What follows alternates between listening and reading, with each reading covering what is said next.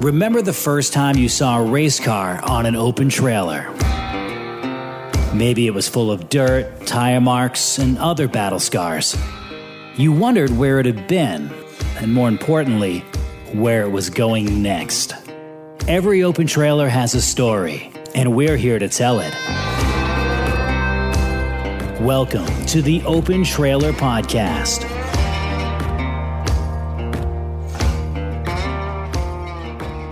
This time out on the Open Trailer Podcast, we completely switch gears. For the most part, we document those who built the sport and honor some of the forefathers of what we enjoy today. But that's not all we do. It's just as important to document those who are performing present day. And Wyndham's Derek Nealon, it's hard to believe he's been at it in big-time NASCAR for well over 10 years. You may know him as Tyler Reddick's spotter in the Cup Series, but how did he get there? Well, over the next 2 episodes, we find out. The next 2 shows coincide with Speed Weeks, Daytona 500 this Sunday and the road course the following Sunday, so we'll take a detour into a present-day performer's story. This time out, Derek starts from the very beginning. Talks about being a kid in Wyndham, wanting to be a race car driver, his family's history in racing, the sacrifices he made to move down south, getting the first big job, and then, well, getting a bigger job. And then a bigger job. Plus, some advice for those who may want to follow his path. Derek is big into giving back to the local racing community. And that's what this podcast does. We benefit Maine Vintage Race Car Association, preserving the history of racing in the state of Maine. Please support us. Cannot beat this drum enough. For less than $2 a month, you can become a member of Maine Vintage Race Car Association. Family memberships are $25 a year, and you can buy multi-year memberships as well. Heck, you want to be a lifetime member? We can make that happen as well. Hit up mainvintagerace.org. That's mainvintagerace.org for all the details. Right on, let's get into stage 1 of Big Neal.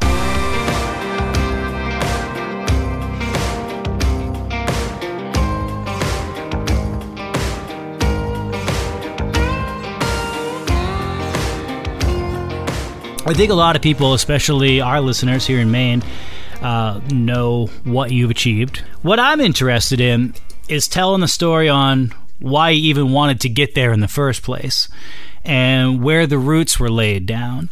Because everybody knows you're a kid from Wyndham, but how does that kid from Wyndham, we're taping this in December, but it's going to air likely in February, right around Speed Weeks, which you're going to be working with Tyler Reddick again, who is a great plate racer. You guys have won plate races. I remember watching that race, and a lot of the stuff that I see you do is such a, I feel like a lot of pride watching that. And I think a lot of people in Maine and New England do when someone who's so genuine about being a Mainer goes out and achieves the things that you do. But I remember watching that race, and I remember some of the moves that I know that are associated. I'm like, nope, the driver didn't make that move. That's a spotter move. It was very cool. I think the coolest part about winning, I mean, first off, it was our first win together in Xfinity at RCR total. I mean, we went on to win, I think it was 6 or 7 races last year with winning the championship, and that happened to be our first win. So to get the first one at Talladega was really cool. And I think the coolest part about that race was the next day everybody sending me little clips and audio and stuff of all people, Kevin Harvick hyping me up so much in the studio, talking about how wonderful Tyler and I did working together. Mm-hmm. And I just thought that was really neat to, one of the best that's going to ever do it. Will end up being a NASCAR Hall of Famer. Was talking so highly of the job that Tyler and I did together. So that was really cool. That wasn't even your main gig, right? You were still working with the 42 team at that point. Correct. So I was at Chip Ganassi Racing. I want to say it was for 7 years. First year I did with Juan Pablo Montoya, which was the last season he ever ran. So that was cool to be able to have my first real big break in Cup to work with him. And then the next 6 years I had with Kyle. And unfortunately, last year at the beginning of the year, I think it was in January, is when Ganassi had to shut down their Xfinity program, which Ross Chastain was supposed to drive, and I was going to be spotting for that car. In the matter of a day, when they said they were shutting the team down, Tyler and Randall. Randall's the crew chief, and he's still the crew chief with us now on the Cup side. He called, and Tyler called and asked if I would be available. Well, obviously, I'm just hearing about it, so of course I'm available. I just didn't really know what was going on. So long story short, we ended up putting everything together by the end of the day, and we went on to win the championship last year. It's just a really cool story to go from possibly not having an Xfinity gig last year to having an Xfinity gig, and then finishing out my 7 years with Ganassi and moving on to RCR at the end of race season last year. So when you won that championship, how much of a team championship is that? Did you go to the banquet? Do you sit at the table? So I was supposed to go to the banquet, but my grandmother was turning 80 last year, and she was actually not in very good health at that point last year. So I made a personal decision to stay and go to her surprise 80th birthday party rather than go to North Carolina and celebrate the championship with my team. Obviously, they were really bummed out, but they understood. But it was very rewarding when she walked into the place and she saw me. And she started crying. She gave me a hug, and she goes, "What are you doing here? You're supposed to be down there." And I said, "I'm right where I need to be. It's more important." So that doesn't surprise me at all. With a lot of people, it would, but you, not so much. And I think it has to do with the roots that you and your family laid down in Southern Maine long before all this other big stuff happened. So let's talk about that. Our paths crossed in 1996, I mean? Yeah, I think we were just talking about that at lunch. I want to say it was, that's when I started racing go-karts, was 1996, and you were announcing then for SMKI, so I know it's somewhere around there, and I would have been I was only 10 or 11 years old at the time. What made you want to start racing go-karts? So my grandfather, Bud Sawyer, not the radio Bud Sawyer, which you and I talked about as well, but the other Bud Sawyer, he raced the 80 Bomber. I believe it was the Bomber class. I can't remember what year it was. And then when he got done, he actually became the general manager for Ralph Cusack and the Cusack family at Beechridge Motor Speedway when it was clay or dirt, however you want to say it. And so he graded the track. He was the general manager, all that. My mother actually worked at the concession stands along with the rest of the family growing up there at Beechridge. And then my dad raced at Beechridge in 1971 in the Bomber B class. I want to say it was. I never knew that he was a competitor.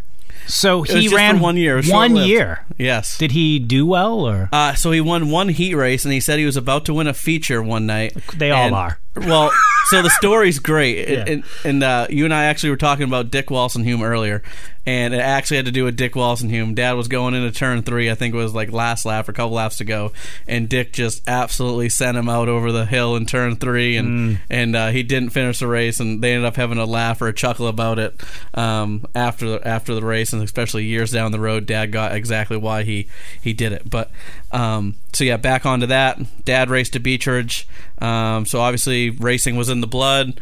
My dad worked with the Babs for years at Beechridge, so obviously me, my mother, and other families and stuff, my cousins and aunts and uncles, we'd all go to Beechridge and we would watch Wayne Poland and the Babs, the team that my dad was on. And then as soon as I got old enough to get into karts, we started racing. Anybody that's seen your social media the last few years knows that you're number 90, but you started off with a different number. You were number 4 when you started.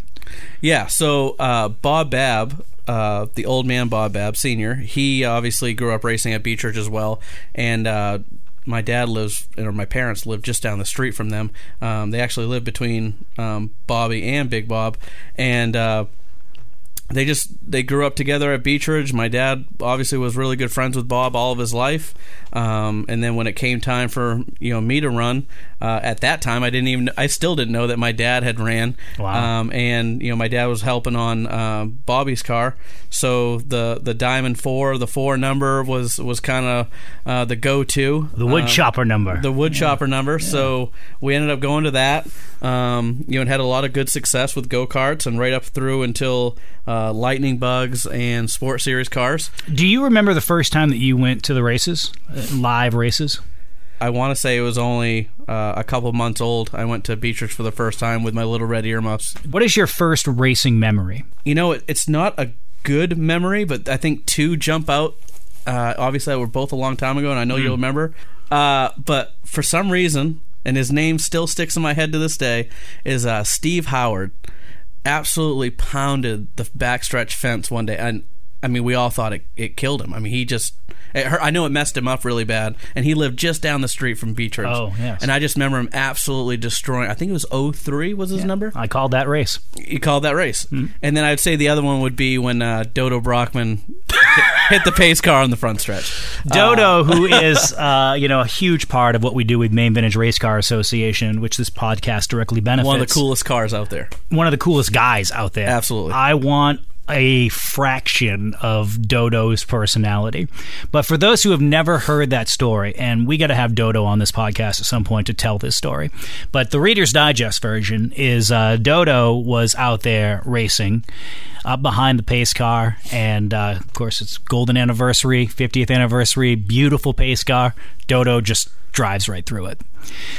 Yep. It was unbelievable. I can't remember what happened. They came off a four and him and another car had contact. Yeah. And he nosed it into the front stretch wall. Well, like the car really wasn't all that messed up, but the hood had gotten pushed up so hard. And obviously he was like any other driver. He's ticked off. He backs it up around the chip, puts it in gear, and here comes the pace car. He doesn't see it. He comes up over the little knoll there and just absolutely clobbers it dead center. It's just unbelievable. But yeah, those two memories are probably the two, for some reason, biggest that pop out into my mind. How did you do in go-karts? Go-karts, obviously, for me, have probably gone the best. I think my first year, I had a couple top threes. We started like mid-season in 1996, I want to say.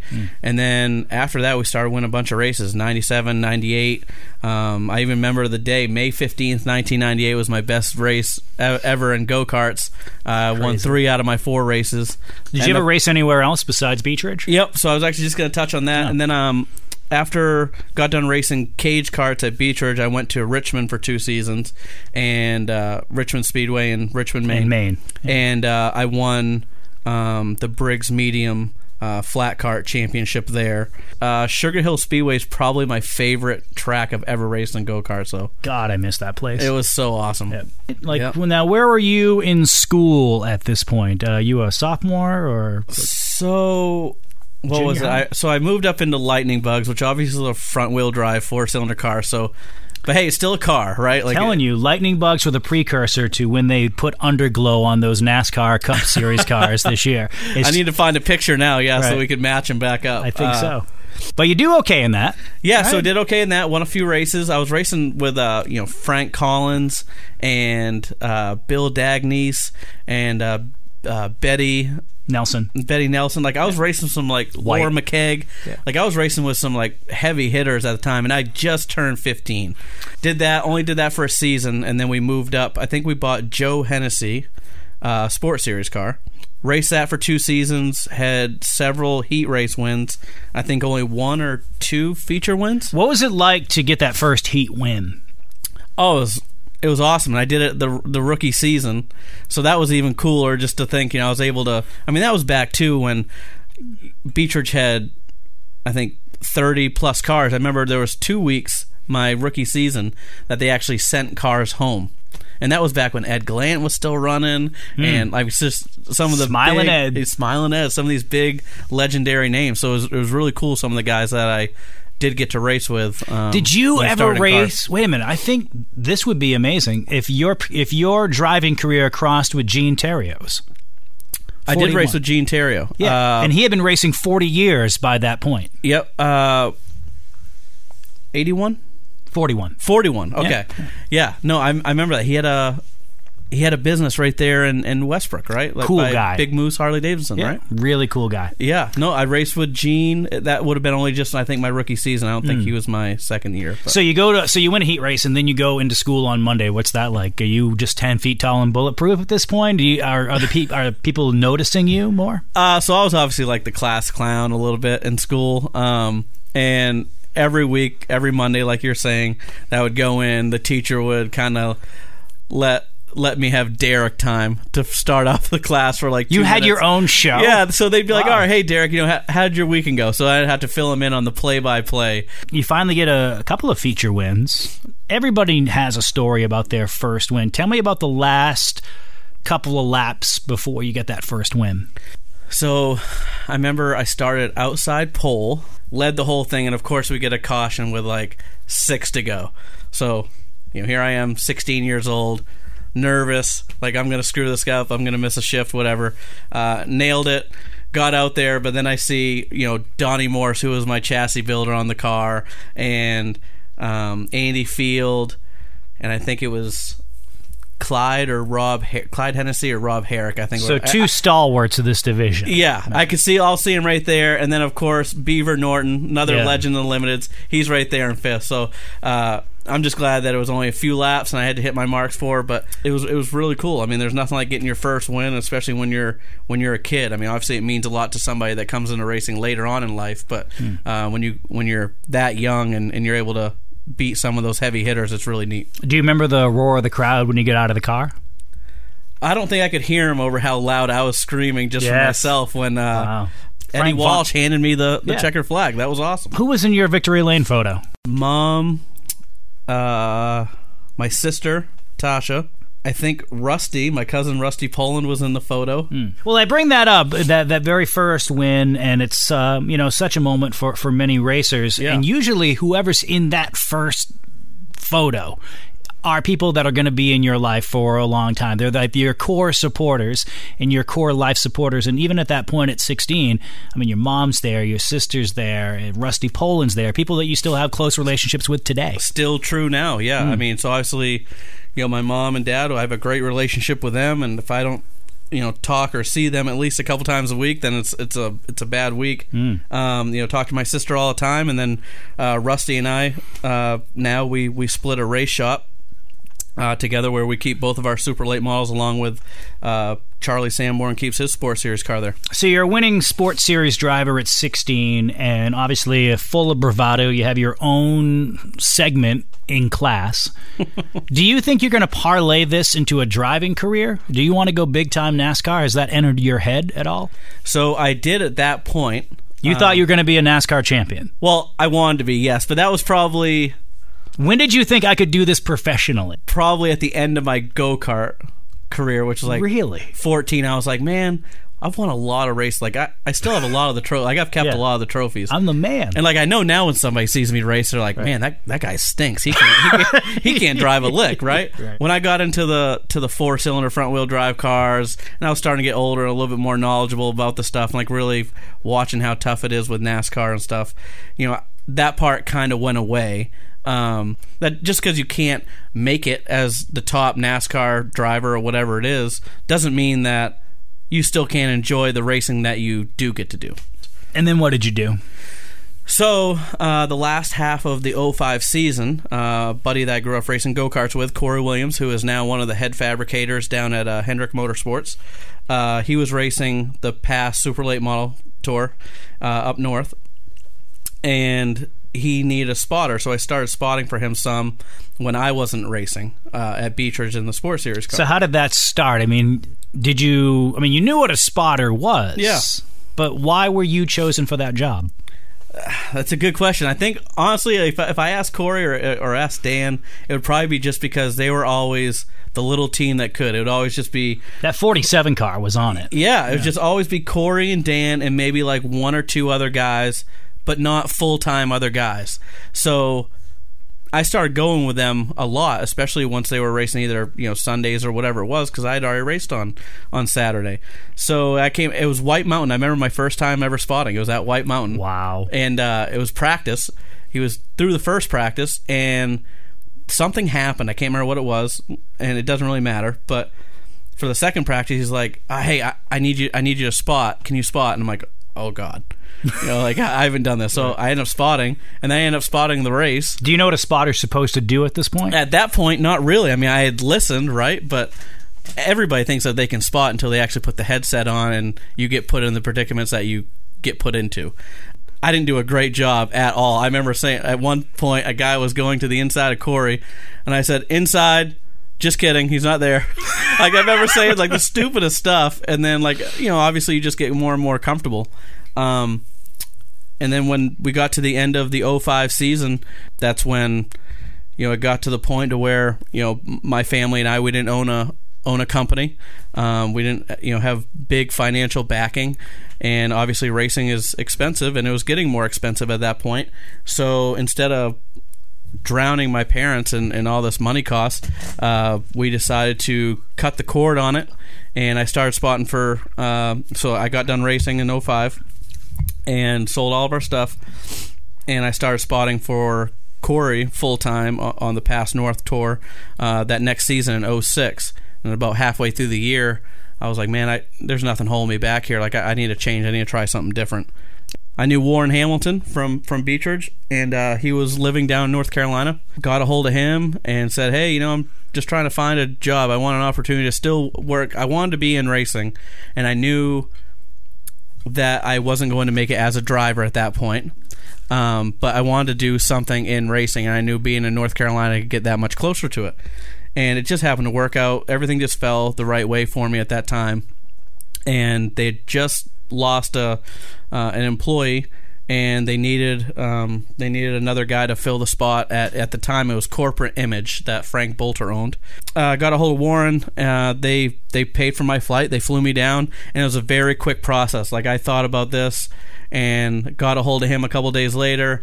And then a couple days later, I was in North Carolina. I was there for 2 days. I fly back, and they call me up, and they say, yep, can you be here in 2 weeks? So I got done my job here in Portland. What were you doing? And I was working at Horizon Solutions. It was an electrical supply company. Are you an electrician? No. No? It was just it was a supply company. So I was working in the warehouse as on the receiving side, just shipments coming in and out and organizing shelves and right. Yeah, it was a cool place, cool people, but yeah, it wasn't racing. It wasn't what you wanted to do. Exactly. So you're 19 years old. You're all of a sudden new in North Carolina. What's it like? To you now, it's probably old hat, and it's probably one of the reasons why you don't live down in the Mid-Atlantic, or as we call the South. Yeah. But it was complete fast lane for you first right out of the gate. Oh, yeah. I mean, obviously, where Warren worked, a lot of NASCAR drivers would be in and out of there all the time. Both Kurt and Kyle Busch had shops right next door, not their race shops or anything, but just their personal shops where they kept their cars or boats or, did their business or fundraiser stuff out of. What was your first moment of like, oh my God, it's him or her or whoever? I want to say it was Warren and his wife took me to Hooters in Mooresville, and Robert Yates came in and sat down right next to us.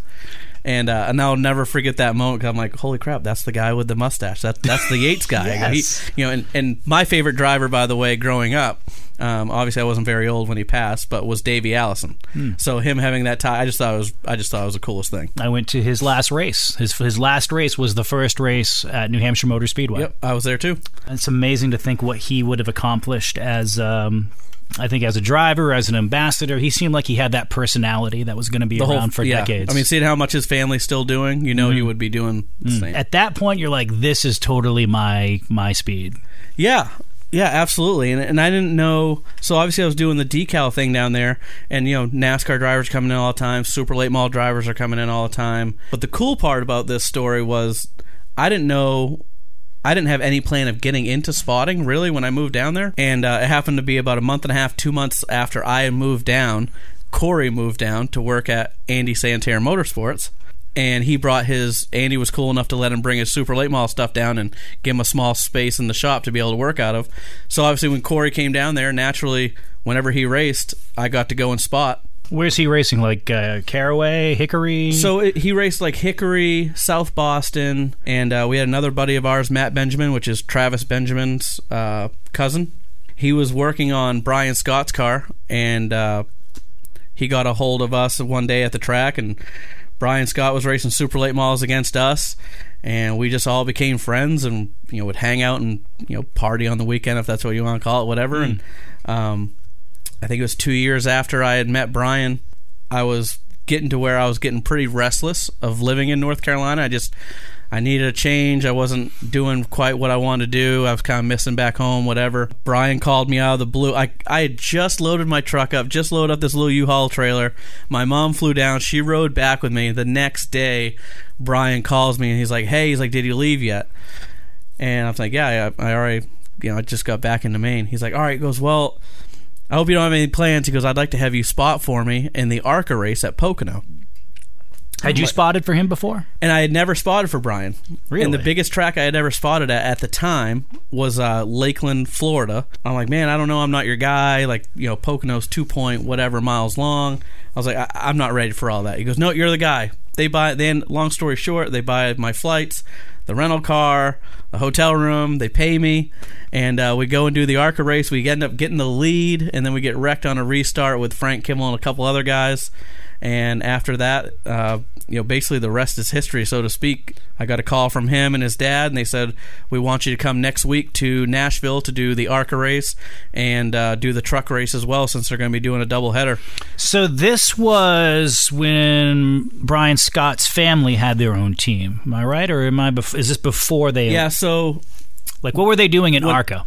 Right, so he was running with Venturini. Oh, okay. Motorsports in ARCA. Which means you're going to win the race. At that time, yes. They were so good. And then you got like some more cup team stuff. Now it's a little bit more of a challenge, right? Like with racing, that's how it goes. He was doing just some ARCA races to get his feet wet at some of these tracks before he would run the truck race.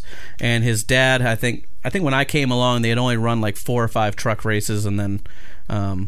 I started doing the rest of them after that point. Let's fast forward to 2009. A couple of things. Dover. Yeah. Dover, Delaware.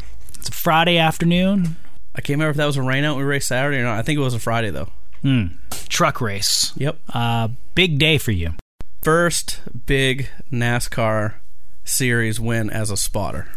Brian ended up winning in his family-owned Express Motorsports number 16 Alverson's Toyota.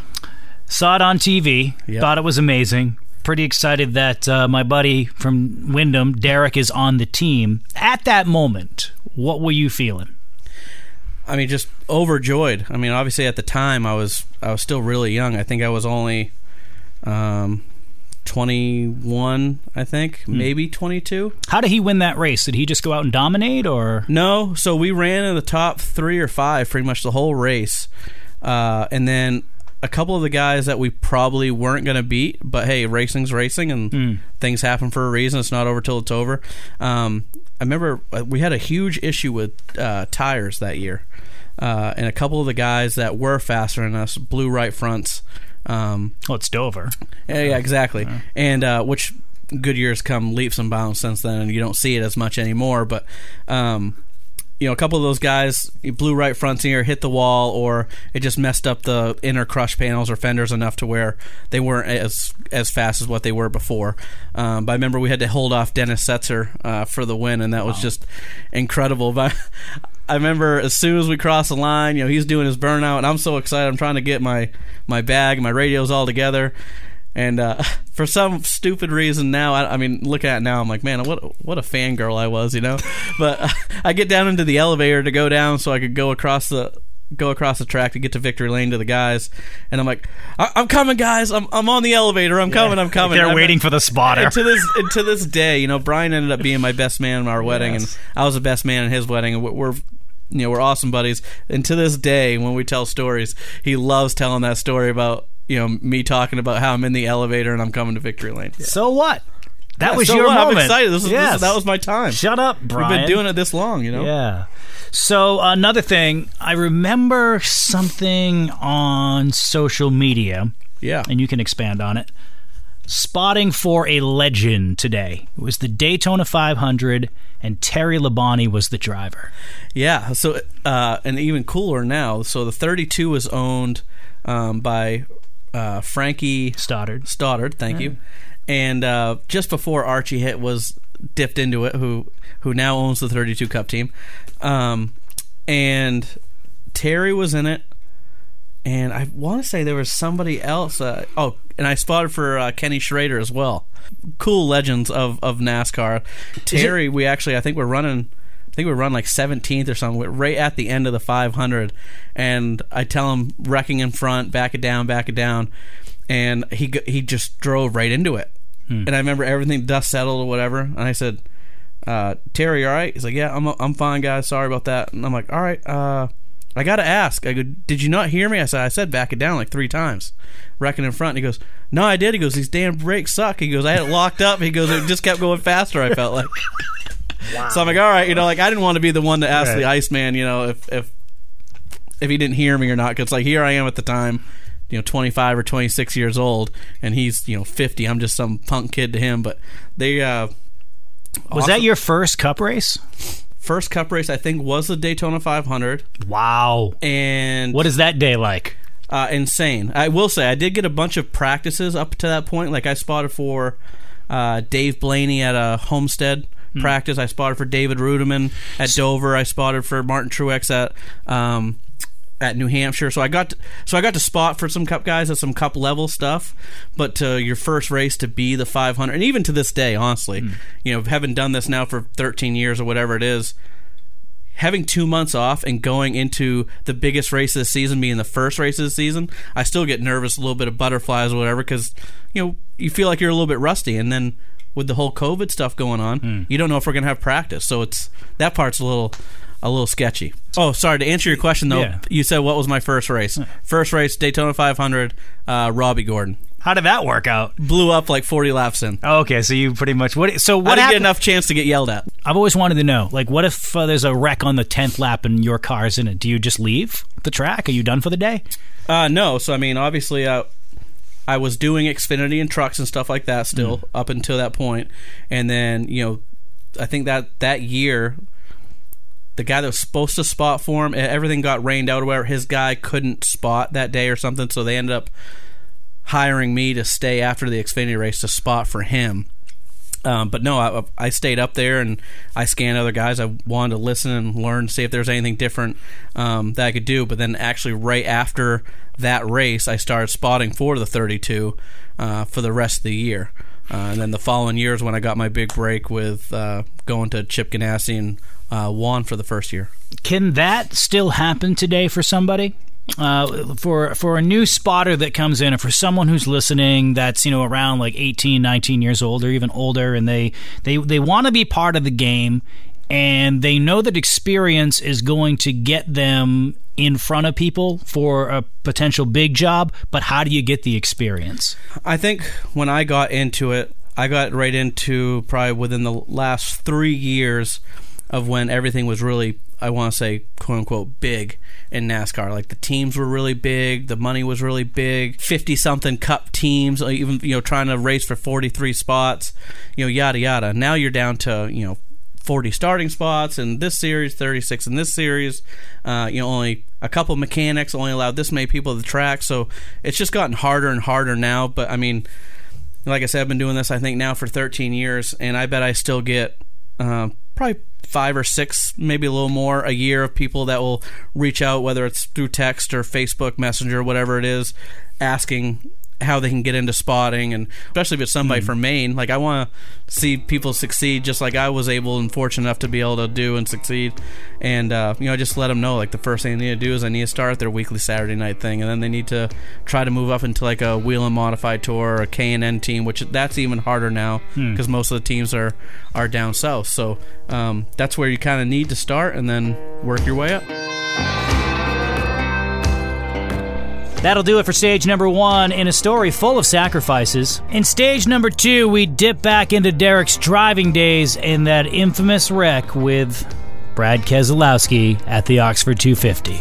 I was so mad. Like, I was like, my buddy flew up here with me. I go, you were already in the race. I go, you weren't even inside of me, and this, that, and the other thing. And he goes, I think the thing that made me the most mad, he's like, which car were you again? I'm like, oh, come on. You know exactly which car. Stage number 2 of Derek Nealon next time out on the Open Trailer Podcast.